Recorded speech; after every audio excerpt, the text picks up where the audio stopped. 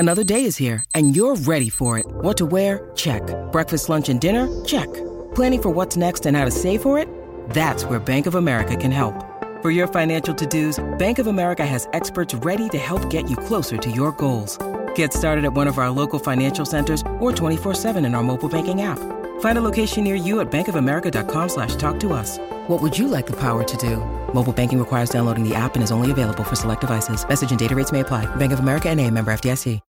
When you need mealtime inspiration, it's worth shopping Kroger, where you'll find over 30,000 mouth-watering choices that excite your inner foodie. And no matter what tasty choice you make, you'll enjoy our everyday low prices, plus extra ways to save, like digital coupons worth over $600 each week. You can also save up to $1 off per gallon at the pump with fuel points. More savings and more inspiring flavors make shopping Kroger worth it every time. Kroger, fresh for everyone. Fuel restrictions apply. Hello, everybody. This is Marshall Poe. I'm the editor of the New Books Network. NBN listeners like to read books and buy them. So we thought we'd tell you that right now, our friends at Princeton University Press are having a remarkable site-wide sale. You can get 50% off books, including ebooks and audiobooks, with the code 50, F-I-F-T-Y, at checkout until May 31. You can save some real money on Princeton University Press books. I encourage you to go there and check it out. Welcome to the New Books Network.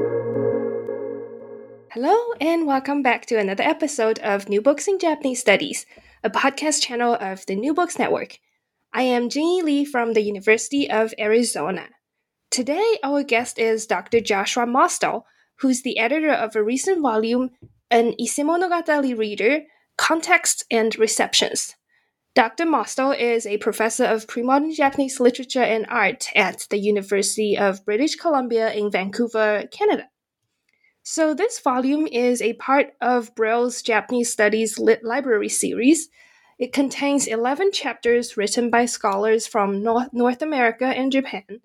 From perspectives of historical context and later reception, this volume is a systematical study of the Ise Monogatari, or the Tale of Ise, one of the most well-known classic tales in Japan. So welcome, Dr. Mostel. It's really great to have you on our channel today. Well, thank you so much for inviting me. I should just say quickly that the authors come from the US, Japan, Canada, and Europe. Well, actually, England, I guess the UK doesn't count as part of Europe anymore, but... Oh, yeah, I suppose that's quite true. So you have written so much about the tales of Ise in the past and many other topics like pre-modern poetry and narratives and visual materials. So after all these years, do you still remember how you first got interested in Japanese studies and especially in pre-modern Japanese literature? Japanese studies, I grew up in Southern California, and this was a time when there were a number of Japanese families connected with Japanese industries who had children in school, and so I had classmates who were from Japan, and there was some history of interest in Japan, if you can call it that, through my father, who actually very briefly studied Japanese in military intelligence during the Second World War. But for me, it actually, this was the 70s, so. I was quite interested in Asian religion. I was talking to a colleague who just retired, and we both talked about how our introduction to Asian religion was reading the Christopher Isherwood and Swami Prabhavananda translation of the Bhagavad Gita when we were in middle school. We were in junior high school. So that started my interest in Buddhism. In Hinduism, went to Buddhism. Then from Buddhism to specifically Buddhist aesthetics, theories of beauty and Buddhist thinking. And then that morphed into more just art and literature. My first interest in poetry, which is, I think, what I specialize in the most in some ways, was the Manyoshu in the Peterson translation, which started being published in Holland in about 1919 and is 20 volumes, very linguistic, but it was great raw material to try translating. Well, that is fascinating to hear that you started um, getting interested in Japanese literature through Manyoshu. I don't think I hear that a lot. Yeah, well, and yet, I don't do Nara period literature at all. So that's the way things go. Yeah, it is, I suppose. Now, this tale of Ise itself, it's such a famous work, but the studies in this volume extend beyond the original text. So, for our listeners who might not be so familiar with the Ise, what is it about, and what else are there that were based on Ise? So, as we have it today, the Ise Monogatari is a collection of 125 relatively discrete episodes, short episodes, that always include a poem, often an exchange of poems, often an exchange of poems between a man and a woman. It seems to have had its original conception in writings of someone named Ariwara no Narihira, who died in 880 and was the son of an emperor, though reduced to commoner status. And some version, an text of the Ise, was used both for the current Ise Monogatari and also for the Kokinshu, the Kokin Wakashu, the first imperial anthology put together or ordered in 905. And how was it used in other types of materials? I mean, in the book and in your other articles, even you mentioned how it was borrowed to make painting scrolls. It inspired other kinds of tales. Are there some examples of these works? Well, the biggest influence it had, of course, was on the Genji Monogatari, the tale of Genji, and 3 of the essays in the collection discuss that. Essays by Imanishi Yuichiro, Goto Shoko, and Takahashi Toru. So that's kind of the inescapable subject that is very hard to get out of the way to talk about anything else. But then, as I think we'll talk about maybe a little later, it had a big influence on Noh theater, and then in the early modern period, it's the canon of classical Japanese literature is 3 works. It's the Kokinshu, the Ise Monogatari, and the Genji Monogatari, and that's it. And the Genji is very long and complicated. So in a way, the real basis is the Hyakunishu the Kokinshu and the Ise Monogatari. Interesting. And I hear a lot of people describing this tale of Ise as the pre-modern Japanese version of Don Juan. Would you agree with that? Yeah. I'm not well versed enough on what people mean when they talk about Don Juan to really answer that. There is clearly this, what's called Irogonomi, this ladies' man, lascivious sort of ideal that is represented both by Narihira and Prince Genji. Whether how much that corresponds to any European ladies' man. And let's begin by talking about the historical context of this tale. So when the tale of Ise was made, was written, what was the background like, and what other monogatari works were out there? How is the tale of Ise situated among all these works? Yeah, I was very interested in you asking that question because, when you think of, well, so what in Japanese literature precedes the Ise? The answer is surprisingly little. There's the Manyoshu, maybe the Taketori Monogatari, the Tale of the Bamboo Cutter, and that's it, right? If the text is also one of the sources for the Kokinshu, and the Kokinshu is 905, there's not a lot before that. The Utsuho Monogatari is after that. Virtually everything is after that. So the real background is actually Chinese literature. Things like the Yoshianku, the Yusenkutsu, the dwelling of the playful goddesses, or the what's called the Gyokudai Shin-e, the Yutai Shinyong, the new tales of the world, and also the new songs of the Jade Terrace, the kind of palace poetry. So, or the Ying Ying Zhuan, the story of Ying Ying Den. And so Yamamoto Tokoro talks about these in his chapter somewhat. So those were the continental influences, the early Tang short fiction that were influencing people like Narihira, and had already already to some extent influenced the Manyoshu. So there's not a whole lot there beforehand.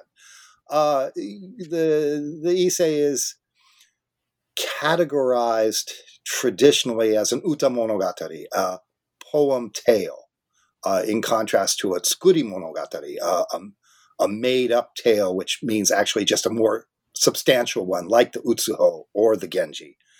But again, all those are subsequent. The genre uta monogatari is actually created in the Meiji period. And the Issei bears relationship to other works from the, let's say, 10th century, like the Issei Nikki, the Diary of Lady Issei, not to be confused with the Issei Monogatari, or the Takamitsu Nikki, or even the Gosenshu, the second imperial anthology, which has a very narrative element in a lot of its headnotes to its poems. Now, this name of our protagonist, Ariwara no Narihira, has come up a lot. Who is this person according to materials from his time? Well, so he's the grandson of Prince Abo, whose name is sometimes, unfortunately, in earlier documents pronounced Aho, which means idiot, but I don't think that's what they mean. And so Prince Abo got caught up in the Kusuko affair. This was an attempt to put an emperor who had retired back onto the throne. Kusuko was his consort, and they failed.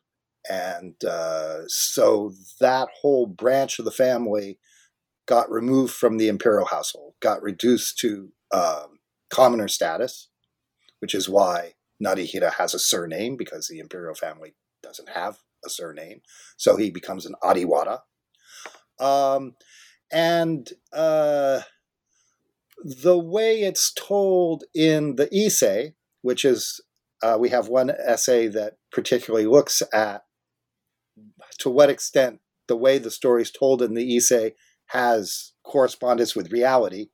But as is presented in the Issei, Narihira is part of a kind of salon that surrounds Imperial Prince Koretaka, who was the eldest son of the reigning monarch, and therefore not necessarily, but most likely to become the crown prince and the next emperor, associated with the Ariwara clan and the Ki clan, and yet was displaced by a much younger brother, by another empress, another consort to that emperor.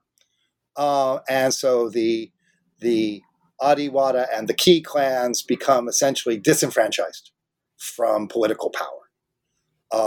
And so that kind of marginal position, we're the way I like to think of it is we're kicked out of court, but we still are the exemplars of courtliness, of miyabi, is kind of, at least according to one interpretation, part of what the Issei is about. And as many later works were influenced by the tales of Issei, more and more imagination was added to this character, Narihira.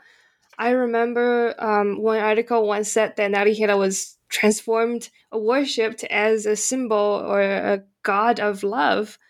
So as time went by, we can find influences of Issei from other literary genres. which is discussed in part 3 of the book, about Issei's impact on all plays. Right. Could you tell us more about this part? Sure. Well, just before, it should be said that the textual evolution of the Issei is very, very complicated and went through at least 3 stages. We know there must have been some sort of text by Narihira, who, as I said, died in 880. Then it seems to have undergone some more revisions and additions. This is the important thing, is that new stories get added around the time of the Gosenshu, so around 950. And then its final influence, I think, is around the 3rd imperial anthology, the Shueishu. By the 3rd stage, the character of Narihira is almost becoming a caricature of itself. He's not just, in the earlier sections, he's an Irogonomi, but his true love is the Empress Takaiko.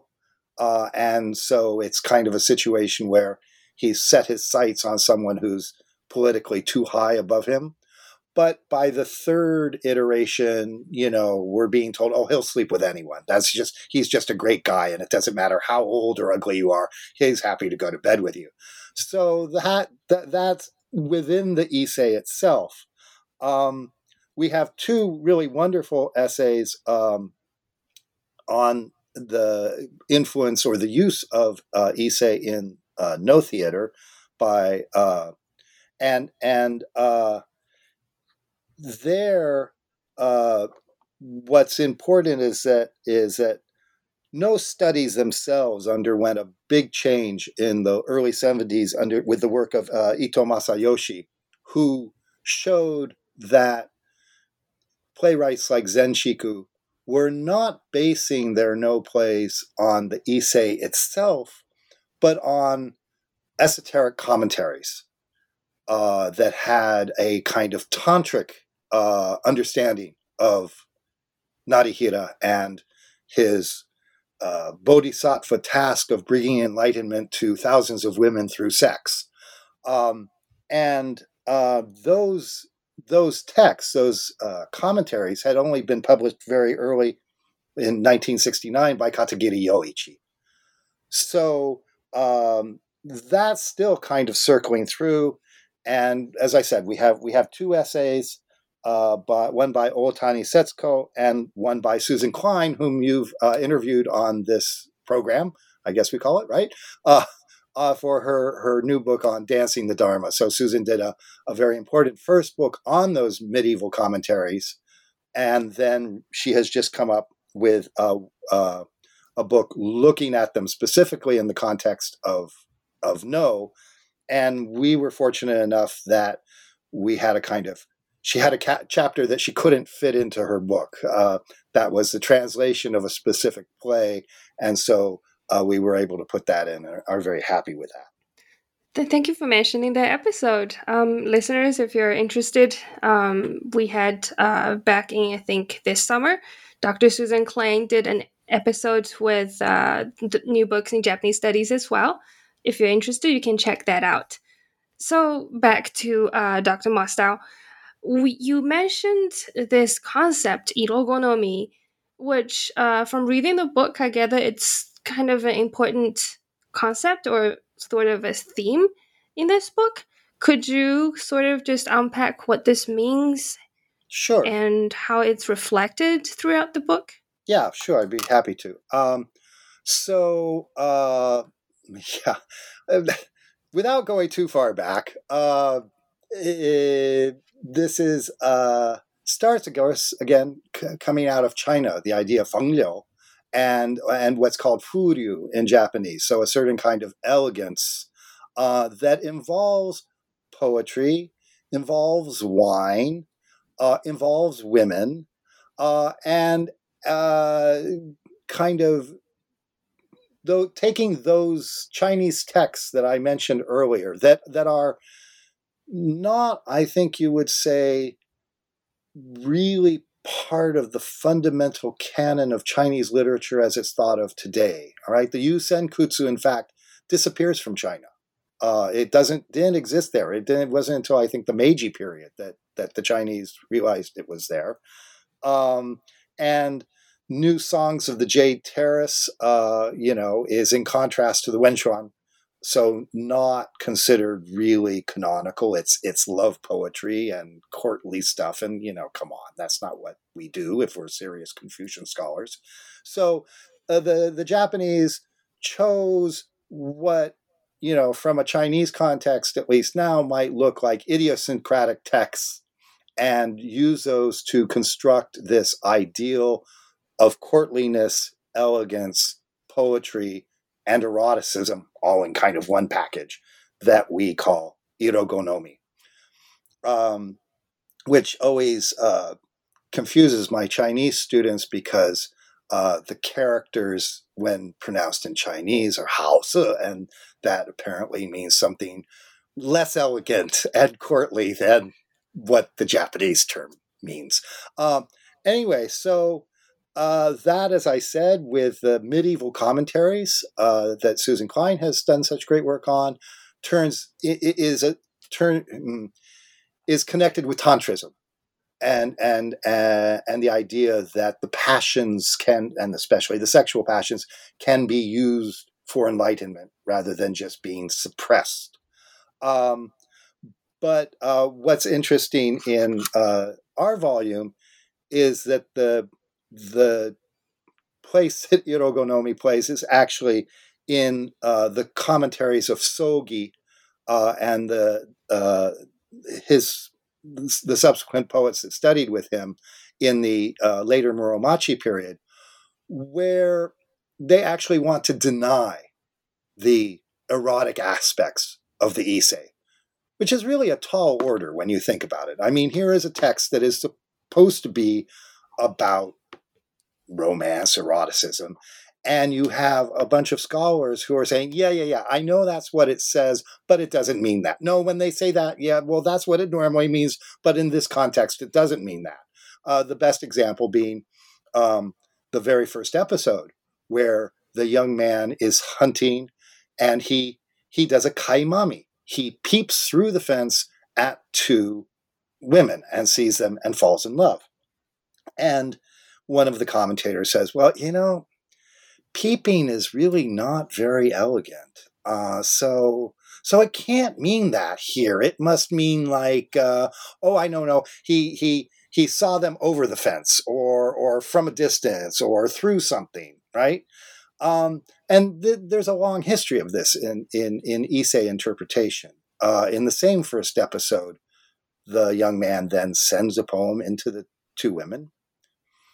And in our understanding of the episode, then the narrator comes in and says, oh, he wrote this poem, which is kind of like this other poem, and gosh, people were so elegant in those days. Well, that's not how that episode was read for most of the history of Japanese literature. Most readers thought that it was impossible that two elegant, well-brought-up young women could receive a love poem, especially a love poem from Narihira, and not have a reply poem. And so that second poem was read as their response. Now, you have to do significant violence to the grammar of that episode to get that kind of reading out of it, but people did. And so in the same way, Sogi and the Sanjo Nishi school worked very, very hard to deny the eroticism that was inherent in the Issei, to make it a kind of proper, moralistic kind of text. And so while most of the essays, we'll talk about how the volume was put together, but most of the essays are more recent. The essay by Aoki Shizuko that we translate there is really kind of the fundamental article on this subject in Japanese, and has influenced already a number of English language scholars. So I was very happy to get that into English. And then that's where my chapter is, which is the Tale of Genji was written about 100 years after the Tales of Issei. And yet we often a number of times see medieval commentators into the early modern period, so into the 17th century, using the Genji to explain the Issei rather than vice versa. So kind of anachronistically. And this sometimes is very useful because, the situations that are portrayed in the Genji are so much more richly described that you can take a very bare bones kind of episode as it's described in the Issei and really kind of imagine and understand more what could be at stake when you compare it to a similar situation in the Genji. But in other cases, they are two very different moments in Japanese society, and anachronistically applying the optics of the Genji onto the Issei leads to serious misreadings. That is so fascinating. Apparently, commentary is such an important element in pre-modern Japanese literature. And I guess for these pre-modern scholars or pre-modern writers, they went ahead of Roland Barthes and declared the author dead and did whatever they like with the tale of Issei. And I think it's really great that you devoted an entire part of the book, which is part 4, to talk about all these commentaries on it by later people. So in the 17th, and from the 17th to the 19th centuries, with the increase of literacy rates and the rise of commercial printing, the tales of Issei became more accessible to common readers in the form of woodblock printed books with illustrations sometimes. Now, what changes are there to the reading of Issei around this time? And how did Issei readers reimagine the stories after 600 years? Yeah, thank you. So, of course, in an earlier book, Courtly Visions, I kind of ended up talking about this as a kind of appropriation, a cultural appropriation, that the Issei is part of court culture. And then during most of the medieval period, it's appropriated by the warrior class and has to be changed for their needs. And this is part of where Sogi fits in, because the ethics he's trying to impose on the Issei are essentially warrior ethics, such as a man has only one lord and a woman has only one wife. Now, in the Heian period, among the aristocracy, that makes absolutely no sense whatsoever. But Sogi manages to get that into his interpretation of the Issei. In the early modern period, of course, we have the explosion of print capitalism, and suddenly, two things happen. We often tend to talk about just, and so the books were available for the price of a couple of bowls of noodles if you could buy a copy of this or you could buy a copy of that. But it wasn't only the texts themselves, of course, it was those same commentaries, which were also previously secret, hiden or kuden, were now also available for a price. So that combined with kind of eventually the kind of Kokugaku revolution, the philological one, meant anyone could gather together the commentaries and come up with an interpretation that they based on philological evidence rather than what the previous system had been, which was transmission. This is the teaching I got from my teacher, and I know that's right because his teacher was so-and-so, and his teacher was so-and-so, and all the way back to Prince somebody or other. The big event in Issei reception in the Edo period is the 1608 Sagabon edition, which is illustrated, which is the earliest example of illustrated printed belles-lettres in Japanese. Okay, so it's the first text of literature that is printed and illustrated. And as I argue in my earlier book, Courtly Visions, the Sagabon really established the iconography for Issei Monogatari. The number of episodes they chose and how those episodes would represent. And once you have an iconography, you can play with it. You can make parodies. You can make satires. And of course, that's a lot of what the subsequent history in the Edo period is of the reception of the Issei.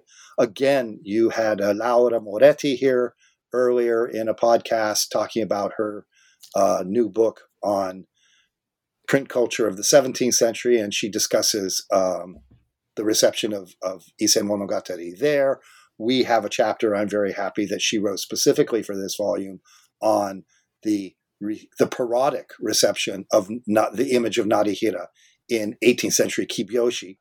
The other important thing, though, as I alluded to earlier when I was talking about Issei as one of the big three of the essential canon, is that the Issei becomes fairly early on very associated with Jokunsho, with textbooks for educational texts for women, girls, women.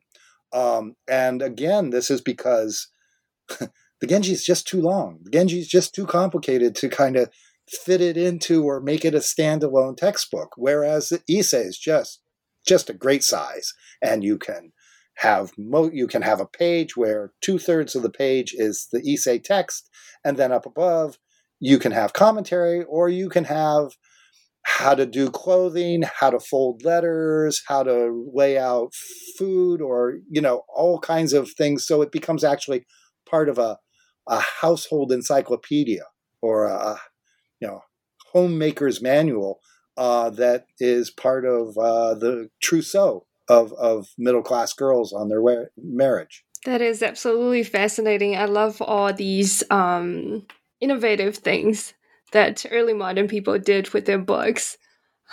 We can learn so much just by reading their commentaries about how they actually lived, or how they did things, how they talked about things. Absolutely. Now, these chapters altogether, they provide a very comprehensive understanding of how Issei came to be and how it was read over the years. I'm also very interested in the process of making this volume.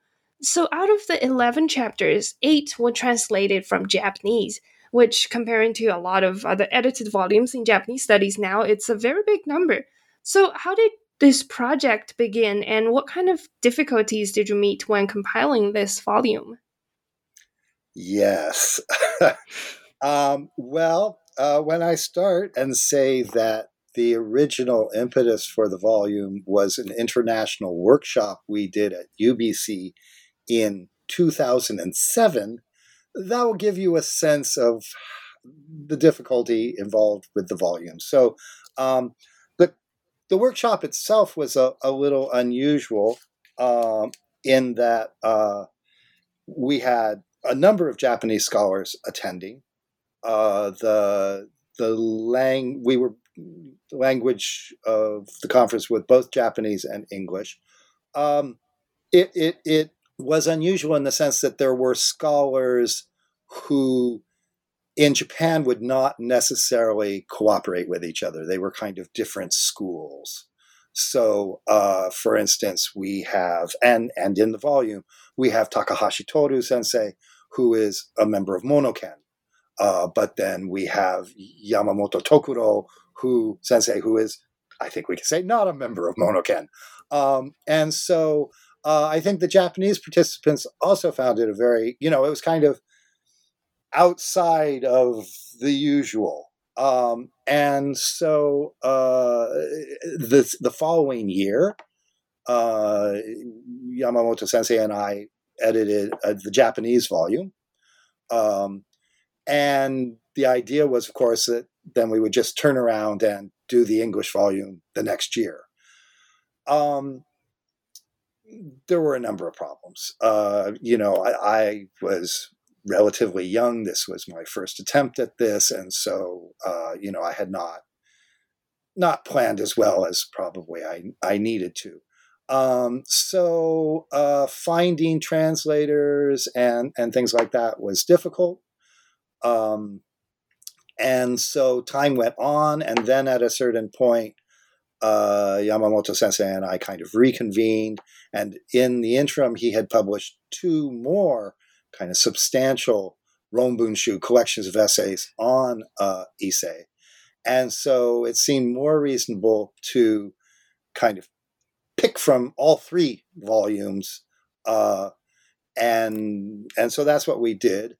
I deferred a lot to Yamamoto Sensei on that. In other words, I thought it would be interesting to see what he thought were the most important of the essays in those 3 collections, or the essays he thought would be of interest to foreign readers, or that he thought foreign readers should know. So there's, I think, a heavier emphasis on the historical background than one would expect in an analogous English work. Yeah, I think of course, the in a way the gold standard for these sort of things are anthologies that Haruo Shirane has put together, and they're very well done, and they are very much geared for let's say an undergraduate audience, they're. And what I was after was a little different in the sense that we don't see so much Japanese scholarship translated. There was a time when that was kind of part of the field. The Journal of Japanese Studies or whoever would, every now and then have a proper Japanese article translated into English. But often people just kind of throw up their hands and say, oh, it can't be done, or you have to add so much, or you have to adapt so much. And it may be that I don't, I see so much of it now that I don't remember what it looks like if you're not a specialist. But I think the majority of these chapters are comprehensible in English, and that readers can make sense of them.